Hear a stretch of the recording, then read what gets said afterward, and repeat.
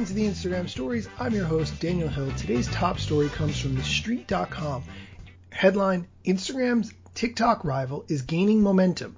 A survey indicates many U.S. Instagram users have begun using Instagram's Reels video service and plan on continuing to do so. In a research note released Monday morning, Jefferies analyst Brent Thrill reported that out of 819 U.S. Instagram users aged 13 and older who were surveyed, 32% of those had used Reels since the service first launched on August 5th. Out of those 32% of people responded who they used it, within that segment, 49% of those people said that they use Reels daily, with 24% saying they use it more than once per day. In addition, 83% said that they're either likely or very likely to use Reels in the future.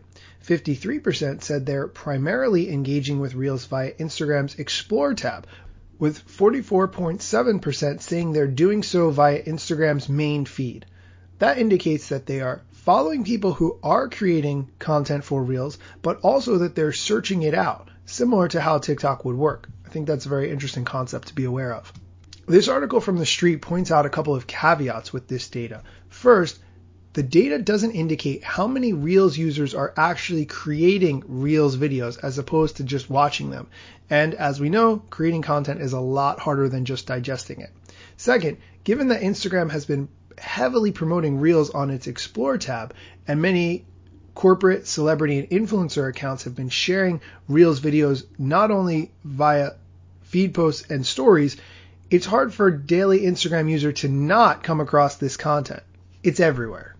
Of the percentage of users who said they do watch Reels, 88% offered a positive view of the service, and close to half of those said that they still prefer using other video platforms. Now let's get into the good stuff. One of the points made in this research is that a Reels video that was shared by singer Selena Gomez generated 61.7 million views. Compare that to Selena Gomez's most popular video for IGTV, which has 17.2 million views. IGTV has been around for nearly 2 years, and in just less than a month, Selena Gomez's top video has far surpassed her best IGTV video. I think that says a lot. The analysis also points out that Reels could provide a $2.5 billion plus annual boost to Facebook's 2022 revenue.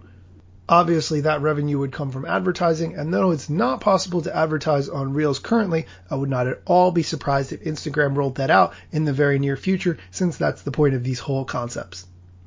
Your key takeaway from this should be that Reels content is being rewarded in the algorithm, and if you are not creating Reels content now, you really should be. At least attempt making something. Find somebody online who's doing something interesting and make your own version. Not only post it in the Reels category, but also make sure that it goes to your feed. I wouldn't necessarily post it in stories. I might just post a screenshot of it, because if someone watches it in your story, they don't need to watch it in your reel. But I would experiment with this content as much as you can, because your friends will see it in the feed and people who you don't know will see it and explore. That's it for today's show. Come back tomorrow for more Instagram news, tips, tricks, and a whole lot more.